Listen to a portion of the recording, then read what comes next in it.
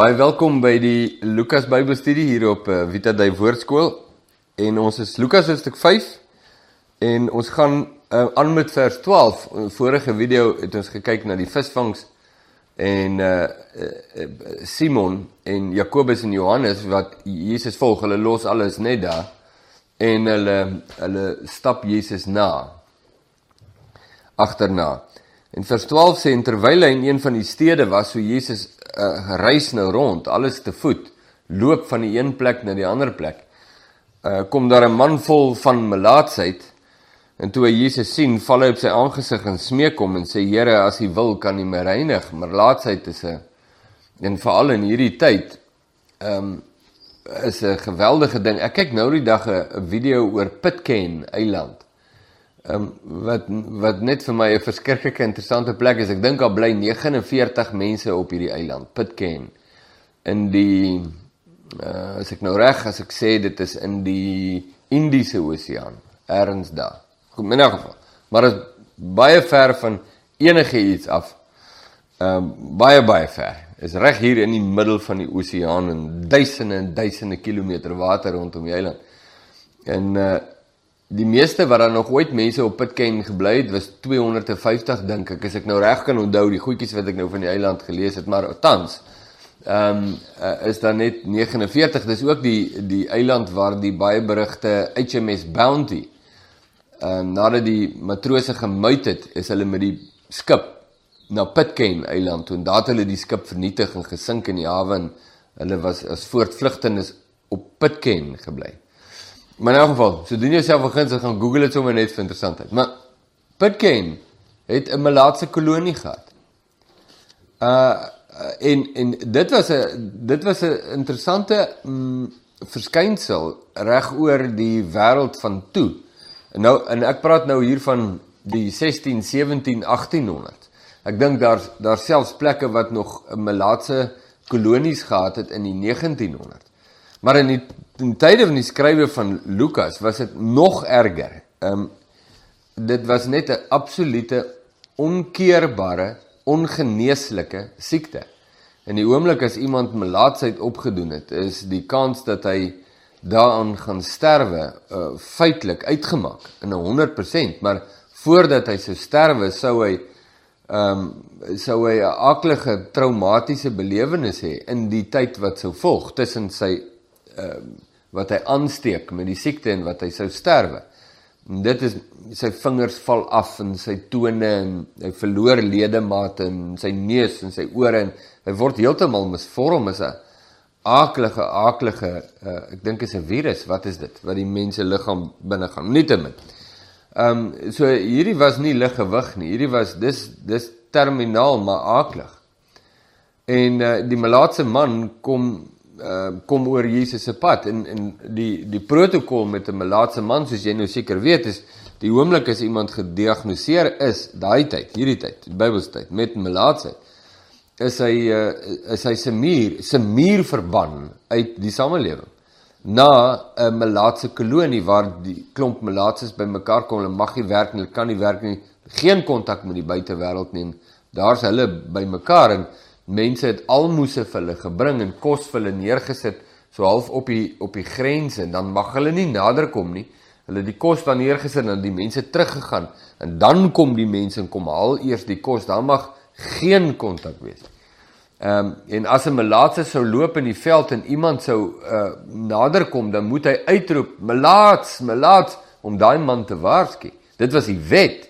As hy dit nie doen nie, kon hulle hom net doodmaak.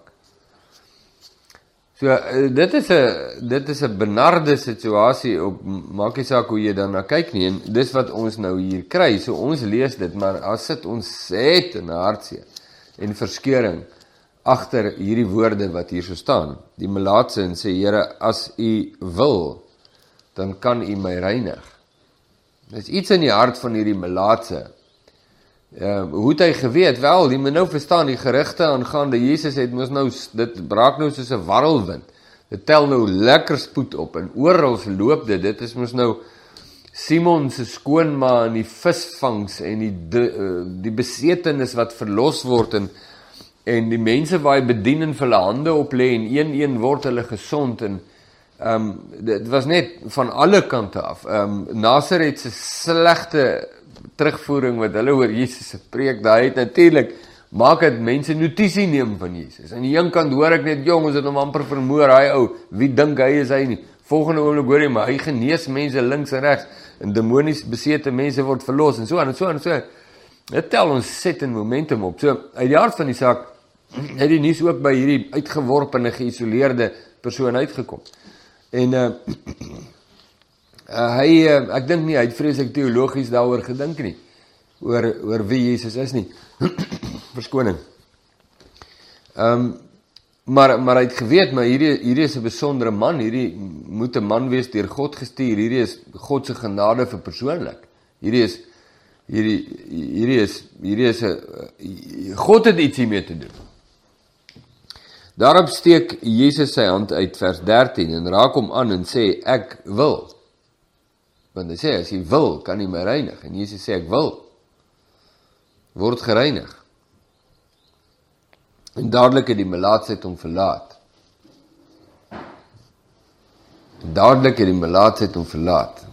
Eintlik moet 'n mens hier verder lees nie. Ons is nou nie meer so geaffekteer deur melaatsheid, maar kan jy nou dink, dit is nou 60 na Christus, Theophilus, lees hierdie brief. En hy kom by daai sin, en dadelik het die melaatsheid hom verlaat. Ek dink die Theophilus, aan wie Lukas skrywe, het nie gegaan en dadelik het die melaatsheid hom verlaat en toe gee hy 'n bevel om dit aan niemand te vertel nie, en toe lees hy aan nie. Nee, ek dink nie dit is hoe dit gebeur het nie. Jy lees die sin, en dadelik het die melaatsheid hom verlaat, en het slaan jou, en jy dink, luister, as hierdie storie waar is hierdie 'n merkwaardige persoon. Maar ek bedoel nie merkwaardig soos in hy kan vinnig hardloop of hoog spring nie, ek bedoel merkwaardig soos in, jy weet, this is a game changer. Die persoon, nee, hier is iemand baie, baie groot. Goed, en ek dink dit is die minste wat jy sal dink van Jesus, as jy daardie sin sou gelees het. Toe gee hy hom bevel, Jesus gee die persoon wat hy nou net genees het, bevel, om dit aan niemand te vertel nie, maar sê, gaan vertoon jou aan die priester en offer vir jou reiniging, soos Moses voorgeskryf het, vir hulle tot 'n getuienis. Nou, dis nou die hoeveelste keer dat ons lees, dat Jesus vir die mense sê om dit nie te vertel nie. En ook vir die demone. Wat hy wel vir die melaatse sê, is dat daar was 'n protokol oor indien 'n melaatse vermoed dat hy genees is van sy melaatsheid op welke wyse ook al, sou dit gebeur. Terwyl almal weet, die kans dat dit sal gebeur is 99,9999% nie. Het sal nie gebeur nie. Maar sê nou net, sou gebeur. Dan kan jy nie net besluit, jy is nou genees en jy gaan terug samelewing toe nie. Jy mag nie. Die wet verbied dit. So daar was 'n protokol. Jy moes gaan na die priester toe. Hulle moes jou ondersoek. Hulle moes kyk. Hulle moes die getuienis hê. En daar was voorskrifte vir hoe dit sou werk. So Jesus sê, jy moet die voorskrifte nakom. Jy kan nie net dit skep nie, maar die verbod is, moenie vir mense vertel nie. Mense kan wonder, hoekom Jesus is dan besig om die evangelie te verkondig. En nou ek weet, dit het te doen met die openbaring van Jesus, met wie hy is. Alhoewel Jesus wonderwerke doen om homself te openbaar, sy identiteit te openbaar, is die geneigtheid by mense om agter Jesus aan te loop, nie oor wie hy is nie, maar oor wat hy doen. En ek weet, dit is een van die faktore wat 'n rol speel in Jesus se verbod, om vir mense te sê, moenie vertel nie. Dit gaan in elk geval hier rond te doen, maar hy hou dit stil, want daar's 'n openbaring van Jesus wat moet plaasvind op die regte manier in die harte van mense. Nou, daardie paadjie stap hy met sy disippels. Maar ons weet dat uit Johannes hoofstuk 6 byvoorbeeld, het mense bloot agter Jesus aangeloop oor die wonderwerke wat hy doen. Nie oor wie hy is nie, en Jesus sê dit vir hulle in Johannes 6, en dit veroorsaak geweldig konflik tussen hom en die mense, soveel so dat hulle hom later verlaat. En ons het al heel wat daaroor gepraat in vorige video. So dit is 'n baie belangrike ding. Vers 15, maar die gerug aangaande hom is nog meer versprei. Uit die aard van die saak, dis die aard van 'n mens. Ek kan net nie, bly net nie stil nie, want dit is net te groot hierdie, en dit is net te nuuswaardig. Kan nie daaroor stil bly nie. En groot menigtes het by mekaar gekom om te luister en deur hom van hulle siektes genees te word. Maar hy het hom in 'n verlate plekke teruggetrek en gebid. En ek wil sommer hier kom 'n gedagte nou by my op, iets wat ek gehoor het baie jare gelede, wat iemand gesê het, maar as jy 'n kerk vol mense wil hê, jy wil hê hulle moet busse aangery kom, dan moet jy net vir mense bid dat hulle gesond word van siektes. En dan kom hulle by hulle duisende. Mense vlieg van oral oor. Wie was hierdie man wat in een van die buurstate so 'n naam gekry het, en nou vergeet sy naam. Maar ek bedoel, mense het reg oor die wêreld gevlieg, groot onkostes aangegaan, om soontoe te gaan na hierdie buurstaat, in die hoop dat hulle van hulle siekte genees sal word. So dit is 'n baie ware opmerking. Mense word getrek deur sulke goed, maar dit is geen aanduiding dat daardie mense hulle harte en lewens buig onder die gesag van God nie. En 'n paar plekke in die Nuwe Testament, in die Evangelies, sien ons hierdie konflik tussen Jesus en mense. Ek dink aan Johannes hoofstuk 2, waar Jesus sê, wel Johannes skrywe, en hy sê, het hoofstuk 2 of hoofstuk 3 nou, kan nie onthou nie, maar ek verbeel my dis hoofstuk 2, waar hy skrywe, die mense het in hom geglo. En die ou vertaling sê dan die volgende sin, maar hy het hom nie op hulle verlate nie. Die Griek sê letterlik, maar hy het nie in hulle geglo nie, want hy het geweet wat in hulle is. So jy kry hierdie, wat jy kan sien op die oog af, die duisende mense, wat saamdrom na Jesus toe, lyk vir jou soos 'n emosie van vertroue in die persoon van Jesus, maar Jesus sê geensins waar nie. Geensins waar nie. Die mense is daar vir hulle self, nie vir hom nie. En dis waar die konflik is. En Jesus beweeg verby hierdie situasie. Die goeie vraag om te vra op hierdie punt natuurlik is dit waar van jou lewe? Is jy ook besig om baie Christelik te wees? Selfs hierdie video's te kyk, omdat jy hoop dat deur bietjie meer toewyding aan jou kant, gaan jy meer aandag van God trek vir wat ook al behoefte jy het, jou werk, jou familie, jou gesondheid. Dis 'n baie goeie vraag om te vra. En jy moet nie daai laat glip nie, jy moet hom deurwerk, vra. Jy kan vra, ja, maar wat is fout met dit? Ja, dis 'n goeie vraag. Daai een sal ons beantwoord soos ons deur Lukas gaan. Ons het nou al reeds baie daarvan gesê. Vers 17, en op een van die dae, wat hy nou so deur die stede gaan, was hy besig om te leer, en Fariseërs en wetgeleerders, wat gekom het uit elke dorp van Galilea en Judea en uit Jerusalem, het daar gesit, en daar was krag van die Here om hulle te genees.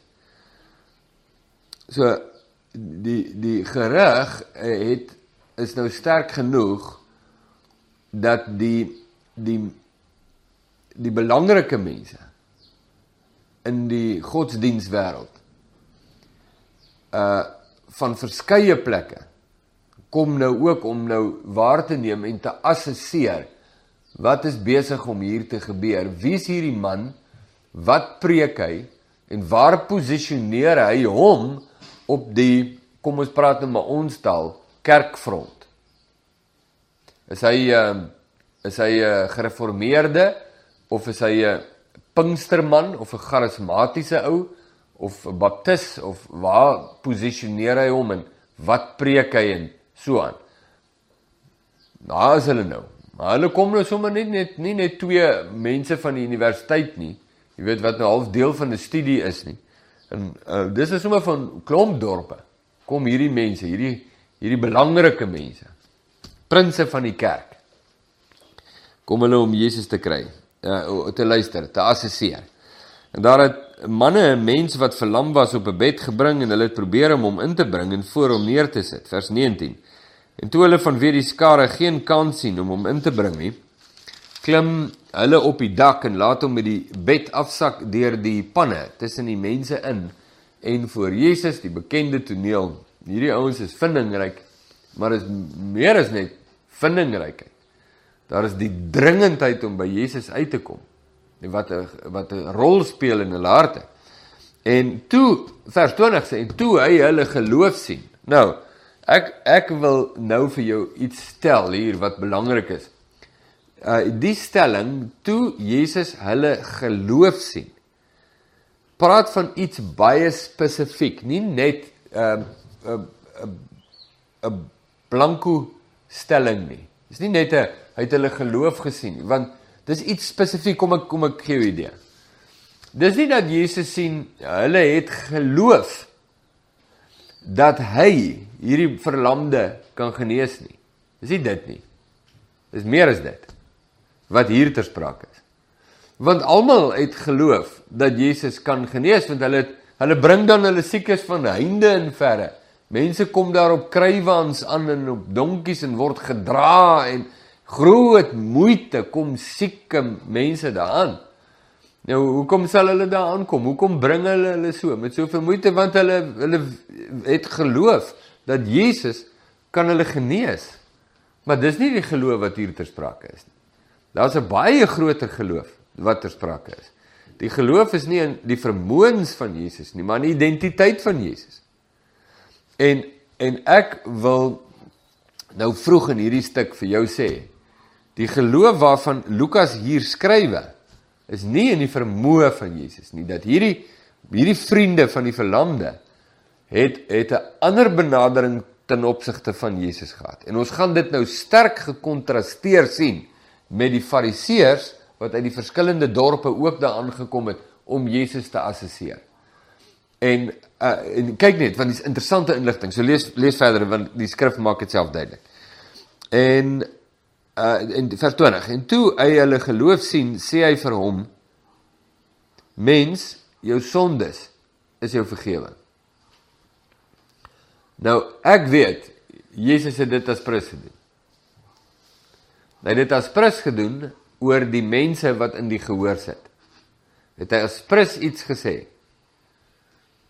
En Jesus het nie sonder rede die poeltjie geroer nie. Met 'n baie spesifieke en 'n goeie rede het hy die poeltjie geroer. Wat interessant is, want Jesus is nie vreemd vir roer die poeltjie nie. Hy roer hom graag. Maar hy roer hom nie vanuit 'n vleeslike, selfgesentreerde hoek nie. Hy roer dit uit gehoorsaamheid aan God. En die skrifgeleerdes en die fariseërs het begin redeneer en sê, wie is hy wat so godslasterlik praat? Wie kan sondes vergewe, behalwe God alleen? Hier kom 'n ding. Want, een van twee goed, of Jesus is godslasterlik, deur te doen wat net God kan doen, of hy is God. Sien? Nou, is daar nie meer allerhande ander praatjies en keuses nie, so jy kan nou sien die konflik hier. Ons het nou net hierdie twee opsies hoor. Of hy is godslasterlik, of hy is God, niks verder nie. Dis 'n skielike ontwikkeling in die hele saak rondom die identiteit van Jesus. Maar Jesus het hulle redeneringe gemerk en hy antwoord en sê vir hulle, wat redeneer julle in julle harte? Nou, dit is nie net, ons sal sien ook uit die skrif, dit is nie net dat Jesus gesien het, hulle praat onder mekaar nie, want natuurlijk, hulle huddel nou by mekaar, vang mekaar se oë, en gaan oor en praat met mekaar en sê, wat weet jy, dit is nie net dat Jesus dit oplet nie, want het is duidelik dat hy hulle in die oog het met die uitlating, toe hy sê vir die verlamde man, jou sondes is jou vergewe. Hy het hulle in die oog, die fariseërs in die oog. Dit is as prys gesê daai. Maar so hy merk hulle op, hy het hulle in die oog, maar daar is iets anders dan. Ons gaan sien ook dat Jesus weet presies wat in hulle harte aangaan. Dit is 'n ontsettende stelling om te maak oor wie Jesus is. En hy vra, wat is die storie? Hoekom redeneer julle? Vers 23. Wat is makliker om te sê, jou sondes is jou vergewe? Of om te sê, staan op en loop? maar dat julle kan weet dat die Seun van die mens mag het om op aarde sondes te vergewe, sê hy vir die verlamde man, ek sê vir jou, staan op, neem jou bed op, en gaan na jou huis toe. Dit was 'n geweldige openbaring van Jesus, blaatante openbaring van sy identiteit. Hy is nie net bloot 'n gawe, intelligente rabbi van die omgewing nie, maar hy is God. Dis 'n ontsettende uitlating om te maak. Net God kan sondes vergewe. En Jesus sê, ek kan. Net om vir jou te wys ek kan, gaan ek nou vir hom sê, dat hy genees is. Ek kan genees, en ek kan vergewe. Net God kan. Wat sê dit van Jesus? Dis ontsettend. Baie mense sê, maar Jesus het nooit gesê hy is God nie. Jo, dit is nie mooi gelees nie. Jesus openbaar hom hier, nie net as iets besonder in terme van menslike definisie nie. Hy openbaar hom as God.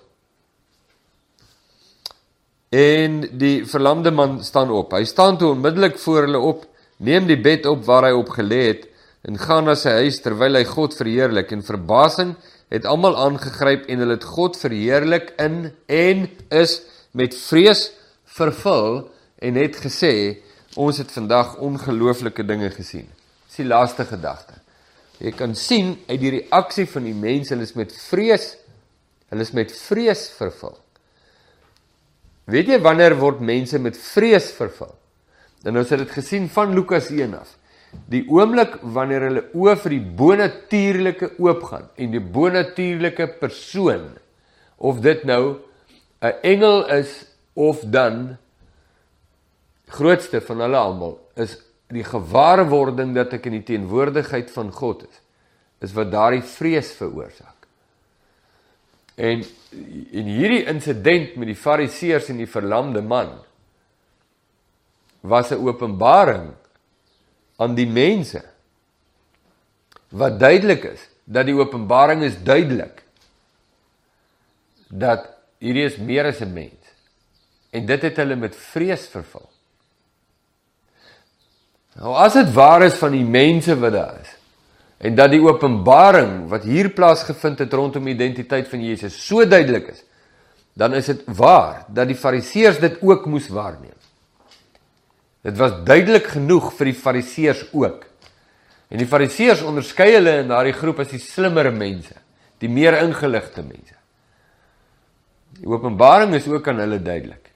Die vraag is, wat het hulle daarmee gemaak? Dis die groot vraag. Ons behandel dit in 'n volgende gedeelte.